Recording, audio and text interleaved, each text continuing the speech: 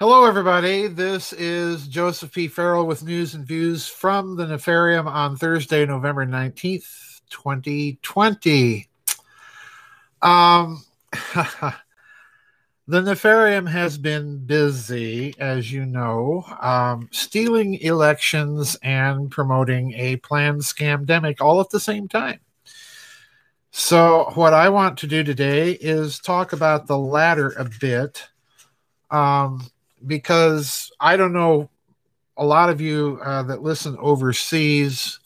I don't know what your media is doing, but over here in the United States, the media is just going hog wild, as we say, to celebrate the new Pfizer coronavirus vaccine. So I want to talk about that. Um, just to put my cards on the table, I am not anti-vaccine, but I'm certainly not pro-vaccine. My parents made the decision when I was very young to give me the Sabin polio vaccine. And the reason they chose that particular vaccine was already the Salk vaccine, which was the first polio vaccine, had begun to have adverse effects and reactions in some people who actually contracted polio from the vaccine. So they took the decision to use the safer Sabin vaccine. But since that time, I have never taken a flu shot. I don't want to take a flu shot because they're just pumping your body full of crud. Now, that's not to say I haven't had the flu, but I certainly have. But I tend to get it for a lot less. My mother, my late mother, took a flu vaccine every year and got sick for, a week or so from it. And I finally told her, quit taking it. And she did one year and didn't have the flu. There's an interesting story out in this respect now, since we're hearing about the Pfizer vaccine. And I found an article that I want to share with you that kind of gathers together some of the concerns that I and other people have about this so-called coronavirus vaccine. And it's from Natural News. The article is titled "The Shocking Reason Why Pfizer's Coronavirus Vaccine Requires Storage at minus 70 degrees centigrade because it contains experimental nanotech components that have never, let me repeat that, never been used in vaccines before." And I'm going to read a lot of this article to you without much comment because I couldn't put my own personal concerns about this vaccine any better than this article does. My concerns have been exactly the same as my concerns with GMOs. We rushed into rolling out GMOs on the market, and we were assured that there were no environmental problems with it. There were no health problems with it. But the point is that there was no long-term intergenerational testing of the effects of those crops on the human health, on intergenerational human health, and on the environment. This is one reason that Russia, for example, has refused to sanction GMOs until that testing is done. So in other words, we bought a lie sold to us by corporate science. And now, I just blogged about this recently, we were assured that GMOs would yield greater yields per acre of certain crops than normal natural seeds. And this is not the case. In fact, what has happened is driven up costs, but there has been no significant improvement of yield. So we're looking at another follow the science narrative from corporate science and big government. And I want to read this article to you. And it contains so many whopper doozies. It's difficult for me to comment and improve on what the article says. So here we go. Quote, You're seeing the reports all over the news. Pfizer's new coronavirus vaccine requires storage at minus 70 degrees centigrade or minus 94 degrees Fahrenheit, which is much colder than the North Pole. If it's not stored at this temperature, its ingredients begin to break down and it fails to work. Currently, Pfizer is claiming, without having offered us any evidence, that its vaccine is, quote, 90% effective, unquote. But this claim is little more than corporate propaganda designed to drive up stock prices through false projections. But why do these vaccines need to be kept at minus 70 degrees centigrade in the first place? The answer, it turns out, is because they contain potentially hazardous ingredients that have never been used in vaccines before. Hey, sign me up. I want to take a vaccine that's not undergone adequate testing, that's an entirely new kind of vaccine that we don't know what the health effects are going to be on intergenerational effects on human beings, on our children or our grandchildren. Sign me up.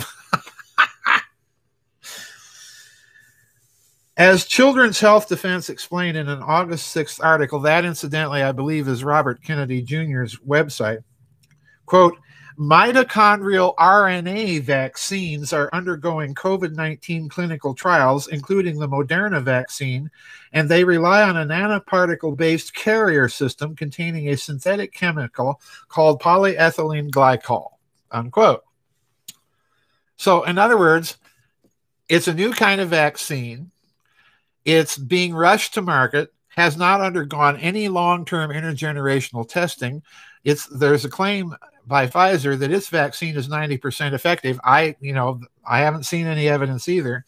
And by the way, it messes around with your mitochondrial RNA. You know, that stuff that we all got from our mother and that she got from her mother and so on, back to what geneticists are calling mitochondrial Eve. And I blogged about this recently, folks.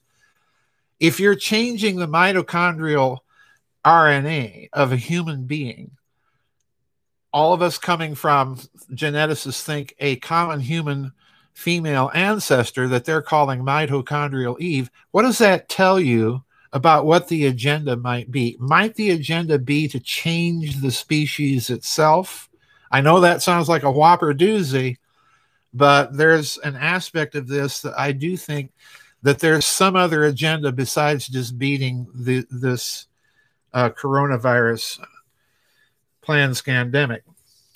Continuing, Children's Health Defense goes on to explain, quote, the use of polyethylene glycol in drugs and vaccines is increasingly controversial due to the well-documented incidence of adverse polyethylene glycol-related immune reactions, including life-threatening anaphylaxis.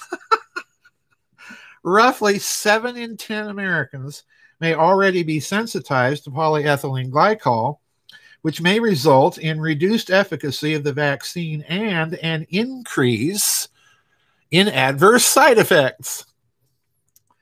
If a polyethylene glycol containing mitochondrial RNA vaccine for COVID-19 gains FDA approval, watch, folks.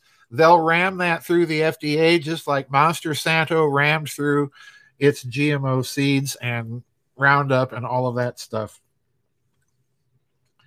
If it gains FDA approval, the uptick in exposure to polyethylene glycol will be unprecedented and potentially disastrous.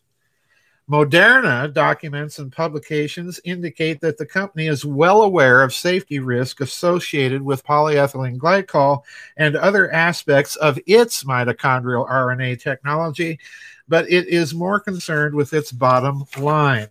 Now, I'm skipping a few paragraphs here, folks. Why are lipid nanoparticles used in vaccines? The Children's Health Defense further explains, quote, lipid nanoparticles encapsulate the mitochondrial RNA constructs to protect them from degradation and promote cellular uptake and additionally rev up the immune system, a property that vaccine scientists tamely describe as lipid nanoparticles' inherent adjuvant properties, unquote.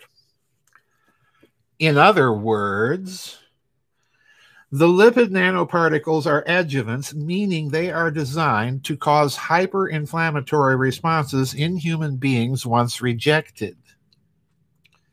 once injected. This is done, in an effort to induce the creation of antibodies. That's usually what vaccines are designed to do. But listen to this. To induce the creation of antibodies that then allow the vaccine manufacturer to claim high effectiveness rates, even when those very same adjuvants cause severe adverse reactions. According to recent vaccine trials conducted by Moderna, 100% of human subjects in the high-dose vaccine trial group experienced adverse reactions. The adverse reactions caused by mitochondrial RNA coronavirus vaccines are so widespread that in the United Kingdom, the government recently admitted it is expecting a massive wave of coronavirus vaccine adverse reactions or side effects. As discussed in the previous article, Vaccine Death Wave, UK government posts a bid for AI systems to process the expected flood of COVID-19 vaccine injuries. Quote, the United Kingdom government has posted a bid and an award contract notice seeking an artificial intelligence system that can process the expected flood of COVID-19 vaccine injuries and side effects, unquote. That bid explains in the government's own words, quote, the MHRA currently seeks an artificial intelligence software tool to process the expected high volume of COVID-19 vaccine adverse drug reactions and to ensure that no details from adverse drug reactions text are missed. Let me read that one again. The MHRA urgently seeks an artificial intelligence software tool to process the expected high volume of COVID-19 vaccine adverse drug reactions and ensure that no details from the adverse drug reactions text are missed, unquote. In other words, they already know the vaccines are going to kill a huge number of people. David Knight featured a United Kingdom whistleblower on his show who revealed that coronavirus vaccine adjuvants are demonstrating a 97% sterility rate in women who take the vaccine. Let me repeat that one again. David Knight featured a United Kingdom whistleblower on his show today who revealed that coronavirus vaccine adjuvants are demonstrating a 97% sterility rate in women who take the vaccine. This is what happens when you turn your protein synthesis over to evil corporations who are pursuing a global depopulation agenda. Most importantly, as people start dying from the coronavirus vaccines, the medical establishment will characterize those deaths as COVID-19 deaths in order to claim the pandemic is getting worse. Well, I happen to agree. They probably will do that, given how they've monkeyed with the statistics to create essentially a planned scandemic out of what is basically a flu. Okay? Now, again, folks, I am not saying that this virus isn't real, and I am not saying that there are not people getting sick from it, and in some cases even dying from it. But I am saying statistically, this is no worse than any other flu season we've seen, and yet we've got the whole world on lockdown wearing nose feeder bags and all of this happy nonsense. Tell me this is not an agenda. Ultimately, the vaccines themselves will likely end up killing more people than the coronavirus. and we will have achieved George Orwell's authoritarian medical nightmare where the treatment keeps the pandemic going in perpetuity. All the while, the entire scamdemic is used to crush human freedom and enslave people in their own homes and apartments all around the world. And that's it. And folks, I couldn't have put it any better myself. I want you to latch hold of one thing for me. Regardless of whether you are predisposed to take this vaccine or not, this is an entirely new type of vaccine. And I wouldn't even call it medicine because it doesn't appear to be medicine to me if it has this high of a chance of adverse reactions. But the bottom line for me is this is a mitochondrial RNA vaccine. This appears to me to be something designed to tinker with your genetic identification as a human being, as a descendant, so to speak, of mitochondrial Eve. So to me, it looks like even though I'm in agreement with this, to me, it looks like there are even deeper agendas going on here that they want to change the composition of humanity itself. So dig into these vaccine stories, folks. Please, please, please dig in for your sake and for your family's sake before you buy into any move of any government to force you to take it. Because if there's those kinds of adverse reactions, you may be sealing your fate, particularly if you're a woman and want to have children, you might end up sterile. So please, please, please dig into this. There's lots of research out there on this. And I urge all of you, even those of you who may be living locally where I live, dig into this and confront these politicians with their own hypocrisy. And meanwhile, Governor Gavin Newsom of Nuttyfornia is in Maui attending a conference about what to do about all of this coronavirus. And guess what, folks? They're not wearing masks. Gee. Okay, folks. Bethany Ephraim says, no way I'm taking this. You know what? My body is the temple of the living Yahweh Yeshua. I belong to him alone. Yeah, that's kind of my thinking. So anyway, folks, they intend to ram this down our throat by force if need be. So numbers is the key here. Anyway, folks, thank you for tuning in for that rant because, you know, I've just had it. I've been following all of this nonsense in conjunction with, and I mean, folks, I've been getting so many articles from you about all of this and about the election fraud and so on and so forth. I've been barely able to keep up. So, but anyway, I do appreciate everybody sending me all of these articles. I wish I could thank you all individually, and I wish that I could cover them and talk about them and write about all of them individually. I just can't, so I have to kind of select. But this announcement, oh, we've got a vaccine, yay, hooray. Well, dig deeper and question anyone who thinks that all of this stuff is just wonderful. I'm sick of listening to the so-called conservative media in this country hyping this vaccine when, you know, claiming that they've done all the research and they're following the science. Well, no, they haven't. No, they haven't. It's interesting to me how the conservative television media in this country was more than willing to have Robert Kennedy on and interview him back when he was talking about autism and vaccines. But now that the coronavirus thing is on, he's nowhere to be seen on any of the major media outlets, and he's got a story to tell, and I imagine he's going to try and tell it in court. All right. So anyway, that's it, guys. Thank you for tuning in. We'll see you on the flip side. Remember, there is no vid chat tomorrow, and there's no vid chat a week from tomorrow, which will be Thanksgiving. So you've got plenty of time to get your comments and questions in. The next vid chat will be in December. Okay.